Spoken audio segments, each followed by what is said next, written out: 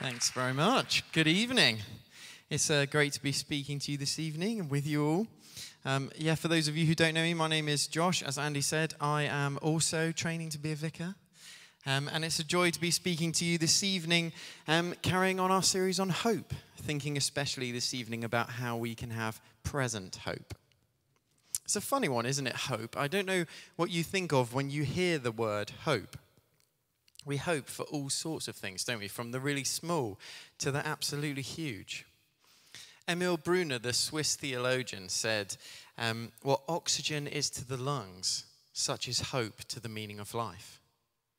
The poet Alexander Pope famously penned, "Hope springs eternal." And Tertullian of Carthage is recorded as saying, hope is patience with the lamp lit. One of the things I've most recently been hoping for, which is obviously equally profound and deep as all of these, is about cider. A few weeks back, a couple of friends and I noticed all of the apple trees around the college where I'm training to be a vicar and hatched this plot to try and create some cider. And so we spent a few weeks collecting all the apples that were dropping and storing them, eagerly anticipating the time when they'd all dropped.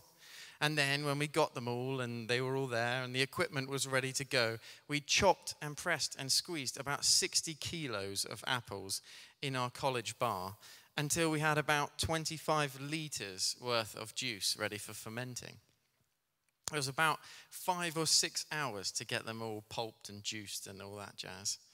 And then this weird waiting game began, where just for 2 weeks, it just had to sit there in the hands of this tiny little packet of yeast. And I would wake up in the night thinking about this bucket of fermenting cider. Is it too warm? Is it too cold? Can it breathe? My wife is a scientist and has reliably informed me that that is an inaccurate term, that it doesn't breathe. But that's what I was worrying about. Could it breathe? Does it have everything it needs? What if it's lonely? But most importantly, having gone to all this effort, collecting, cleaning, chopping, pressing, and then leaving it in the hands of this little thing of yeast, which is supposedly alive, but who knows? Would it actually taste good? In fact, I would probably have settled for it tasting average. You know, yeah, it's not the greatest. Yeah, it's a bit harsh, but I made it, so isn't it wonderful?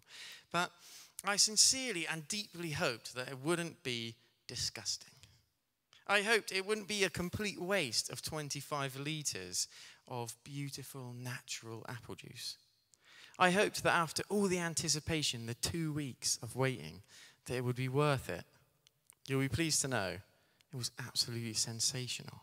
I mean, I genuinely considered cancelling this whole vicar training thing and becoming a full-time cider man. But that is not my point. Unless you know of an opening, in which case we'll talk afterwards. But that is not my point this evening. My point is that hope is a powerful and deep emotion that permeates so much of life, from the small, insignificant things like cider, food, weather, right through to the immensely profound relationships, dreams, purpose, faith. We hope for all kinds of things. And that's what we're going to dig into this evening. As Christians and followers of Jesus, where does our hope in the day-to-day of life come from? To unpack this a little this evening, we're going to be looking at a passage from Paul's letter to the church in Rome. And that's Romans 15, 4-13. So do grab your Bibles or your apps or whatever you use and follow along with me. And I think it'll be up on the screens as well. Verse 4 starts, "For everything that was written in the past was written to teach us, so that through the endurance taught in the scriptures and the encouragement they provide, we might have hope. May the God who gives endurance and encouragement give you the same attitude of mind towards one another that Christ Jesus had, so that with one mind and one voice you may glorify the God and Father of our Lord Jesus Christ. Accept one another then, just as Christ accepted you, in order to bring praise to God. For I tell you that Christ has become a servant of the Jews on behalf of God's truth, so that the promises made to the patriarchs might be confirmed, and moreover, that the Gentiles might glorify God for his mercy. As it is written, therefore I will praise you among the Gentiles. I will sing the praises of your name. Again, it says, rejoice, you Gentiles, with his people. And again, praise the Lord, all you Gentiles. Let all the peoples extol him. And again, Isaiah says, the root of Jesse will spring up, one who will arise to rule over the nations. In him the Gentiles will find hope. May the God of hope fill you with all joy and peace as you trust in him, so that you may overflow with hope by the power of the Holy Spirit. So what does this passage have to say to us tonight about where our hope in the present comes from? I think the first thing this passage is saying to us is that our hope comes through the Word of God, the Bible. Verse 4 states, everything that was written in the past was written to teach us, so that through the endurance taught in the Scriptures and the encouragements they provide, we might have hope. Paul is talking about the Bible, the Scriptures, the Word, whatever you want to call it. And here he's specifically talking about the Old Testament, the first part of the Bible, as the New Testament hadn't been compiled yet. He's saying that the Bible is written to teach and encourage that we, here today, might have hope, both in this life and in the next. The Bible points to the faithfulness and the character of God, and it's there that we can find hope. The biblical word used for hope is significantly different to optimism, because the kind of hope that's being spoken about in our passage is a hope that is based on someone. It's not a non-placed optimism, just blindly believing that things will get eventually better. It's a hope that is built on a person and their character, Jesus. When I came to faith as an unruly 17-year-old, my view of the Bible totally changed. Before, I saw it as an old book. I thought it was old-fashioned and strange, certainly complicated and probably not that interesting. It contained weird stories about things like a man who was eaten by a fish and something else about a talking donkey. And it seemed so strange and unconnected to me. But after I encountered Jesus, my view of it totally changed, because it was no longer a bunch of random stories and history that was complicated and irrelevant. Every line, every page, every chapter, from the beginning to the end, pointed to the one person who had changed everything for me. It pointed to Jesus. And so where did I turn to know him more intimately, to be filled with his hope for my life and the broken world that I saw around me? The Word of God. The Bible provides continual evidence of God's faithfulness, especially in light of Jesus' fulfillment of the Scriptures. Jesus' fulfillment of the Scriptures. That's a very weird and churchy term, isn't it? So what do I mean by that? By this, I mean the parts of the Bible that were written hundreds of years before Jesus' birth that either foretell his coming directly or show the character of God stepping in to rescue his people or deal with their needs, all pointing towards Jesus, who came to earth, lived amongst it, to save, to rescue, and to bring about the restoration of everything that was broken in it. We even see multiple points in our passage today where Paul is talking about the Old Testament being fulfilled in Jesus. That's what's happening in verse 8 to 12 of our passage. Therefore, because we see this continual faithfulness of God, which is all brought to fruition in Jesus, we as readers are encouraged to place our hope once again in Jesus as we await his new creation and engage in his new creation. In the Bible, we see God show up time and time again. He steps in, he saves, he intervenes, he rescues, he forgives time and time again. And it therefore gives us hope that we will see him do it again. We can have hope that God is faithful and he keeps his promises. I have a friend whose life was totally ripped apart by addiction from a really young age. And she had had a family, but it had all become extremely messy due to her own rampant alcoholism before she came to faith, and other members in the family who had problems with addiction and all the life complications that that brings. And we were chatting one day about her daughter who at that time wouldn't speak to her, and she'd had a grandchild that she'd barely seen or really met. And we were talking about the immense pain of that situation, the pain of that family breakdown and the chaos in her life. And I was feeling absolutely heartbroken and overwhelmed just hearing about it. So I can't even begin to imagine what it must be like to sit with that pain and that heartbreak day to day. And then she turned to me and she smiled and she said, "It will all be okay though." And I said, It will? And she lifted her Bible off her lap and she said, "He will restore to you the years that the locusts have eaten." He will restore to you the years that the locusts have eaten. It's a passage from Joel, one of the Old Testament prophets. And in it, she found this incredible hope in the day-to-day, because it speaks of the faithfulness and the kindness of our God, the God who steps in to make all things new. It testifies that God is in the business of restoration. And she could find hope there, secure in his faithfulness for her life, in the nitty-gritty of the day-to-day. Where can we find hope? We find hope in the Word of God. So how do we do that? There are loads of ways that we can dwell in the hope that we find in the Bible. I personally, because I have poor concentration and a one-track mind, I like to take a book at a time and get to know it really well. Its themes, its sections, its overall message, as well as the individual bits. My wife Hannah loves the Lectio 365 app, which gives you a piece of the Bible each day and prompts you to pray around it and gives you stuff to mull over throughout the day. You could join a group here at St. Nick's, if you haven't already, that study the Bible together. Or the Bible in 1 Year app is also an amazing choice for getting that whole Bible in 1 year with explanations and points to pray about, which also comes audibly, like me, if you're not the quickest reader. There are loads of options and ways to engage with the Bible, and some work better for others than others for different people. We're all different, aren't we? But I'd encourage you to get stuck into something. Find a rhythm. Wrestle with the complicated bits, or the confusing bits, or the bits that don't seem to make sense. Wrestle with them, engage with them. And find hope there in the character and the fulfilled promises of a faithful God. For everything that was written in the past was written to teach us, so that through the endurance taught in the scriptures and the encouragement they provide, we might have hope.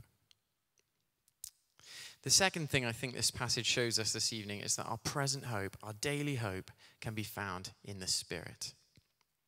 Verse 13 says, "May the God of hope fill you with all joy and peace as you trust in him, so that you may overflow with hope by the power of the Holy Spirit."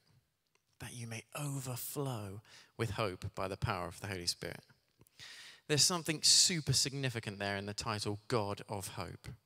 It's a title that stands out in the way that it's written. And most commentators think that Paul is borrowing language from Isaiah, the Old Testament book, especially the part of Isaiah that Paul has just quoted from in the verse before, in verse 12. Isaiah is an incredible book, by the way. It's the most quoted Old Testament book in the New Testament. And if you don't know it very well, get stuck in. There's life-giving stuff there. And so what is the significance of this title, God of Hope? Well, the passage of Isaiah that Paul is borrowing this language from, Isaiah 11, is a section which is about the coming King, Jesus. It's a passage that shows us that Jesus is not coming to save a few good people or a few people who want to get involved with him and then bail out with them and leave this world to all its mess. It's a passage that shows us instead that Jesus is coming as the King to establish the kingdom of God on earth and to restore all that is broken and dark about this world and take everything back to how God intended it to be in the beginning. It shows us that peace and joy will reign as Jesus establishes his throne on earth. This is the hope we have for the kingdom. And the reason that the title God of Hope is such huge news is because it shows that God is a God who gives people hope in himself, in his very person, in Jesus. And that because of that, they can enjoy the blessings of that coming kingdom now, in the present, right here, in the day-to-day. So how does that work? Well, our passage says, "You may overflow with hope by the power of the Holy Spirit." Paul illustrates, as he does time and time again throughout everything that he writes in the New Testament, that it is the Spirit that enables believers to experience in this life the blessings of the life to come. In another of Paul's letters, the letter to the church in Ephesus, he describes the Spirit as the deposit guaranteeing our inheritance. Or in 2 Corinthians, another letter, he says, God put his Spirit in our hearts as a deposit, guaranteeing what is to come. It is the Spirit of God who lives in our hearts through faith in Jesus that enables us to set our hope on what is to come, but also in what God is doing on earth now as he brings about his coming kingdom. It is through the Spirit as Jesus' people that we share in the inheritance of Christ, the renewed and reborn creation itself. That is a reason for immense hope. And it's the place to find daily hope for the world around us as we seek to join in with God bringing his kingdom here now. How can we have hope that our friends who don't know Jesus will come to find life and fulfillment in him? Through the power of the Spirit at work in the world and in you. How can we have hope that the broken situations that we see around the earth, from poverty and violence to greed and oppression, will eventually come to an end? Through the power of the Spirit at work in the world and in you. How can we have hope in the face of suffering? Through the power of the Spirit at work in the world and in you. How can we have hope going into a second lockdown? Through the power of the Spirit at work in the world and in you. Through the Spirit we can hope in and partake in Jesus making all things new. So what does that look like? I confess I spent way too many years only praying to be filled with the Holy Spirit on a Sunday. I don't know if I thought I needed to be in a church building, or that I needed to have other Christians around me, or I needed like some soft keys in the background, or what. But I can tell you that it wasn't until I started to pray to be filled with the Holy Spirit before having a coffee with a mate, or before sending someone a text, or whilst I was watching the news, or before I was about to go into that meeting. It wasn't until I started praying to be filled with the Holy Spirit in all of those situations in the day-to-day that I started to see the hope of God's coming kingdom springing up all around. What might God show you he's doing this week, or do through you, if you are asking to be filled with his Spirit, not just on a Sunday, which is obviously amazing, but as you go up through each part of your day, day to day? And my third and final point this evening, as I draw us to a close, is that this hope that we can find, this hope we find in the day-to-day through the word of the Bible and through the Spirit of God at work within us, this is a hope that breeds hope. Chapter 15, where our passage comes from, it makes up part of 2 chapters in Paul's letter, chapters 14 and 15, where he's calling the church in Rome to unity. He's calling the church to abandon all divisions and be one. He's saying, you are the people in this world whose hope is in Christ Jesus. You are the ones whose hope is in him through his word and through his Spirit. So drop all the rest, all the worldly divides, and be unified. Verse 7 reads, accept one another then, just as Christ Jesus accepted you. But here's the clincher. In order to bring praise to God. When the church is unified, God is glorified. When the church together fixes its eyes on hope in Christ through word and Spirit, it praises God. And when the church praises God, the world cannot help but take notice. And a hurting world receives hope itself through the people of God. This hope breeds hope. I'm going to invite you to stand now, and I'm going to pray for us. And we're going to stay standing and respond to this incredible hope that we have in Jesus through worshiping him. Why don't we stand together? Lord Jesus, we thank you that you are the hope of the world. We thank you that in you we can find hope for today, for tomorrow, until the end of time. We pray that as we enter another lockdown this Thursday, a time of turmoil, isolation, and uncertainty for so many, that we would find hope in you each and every day through your living word and by the power of your Holy Spirit. We pray that you would come and be here now amongst us, filling us with your living hope. And we pray this in Jesus' most precious name.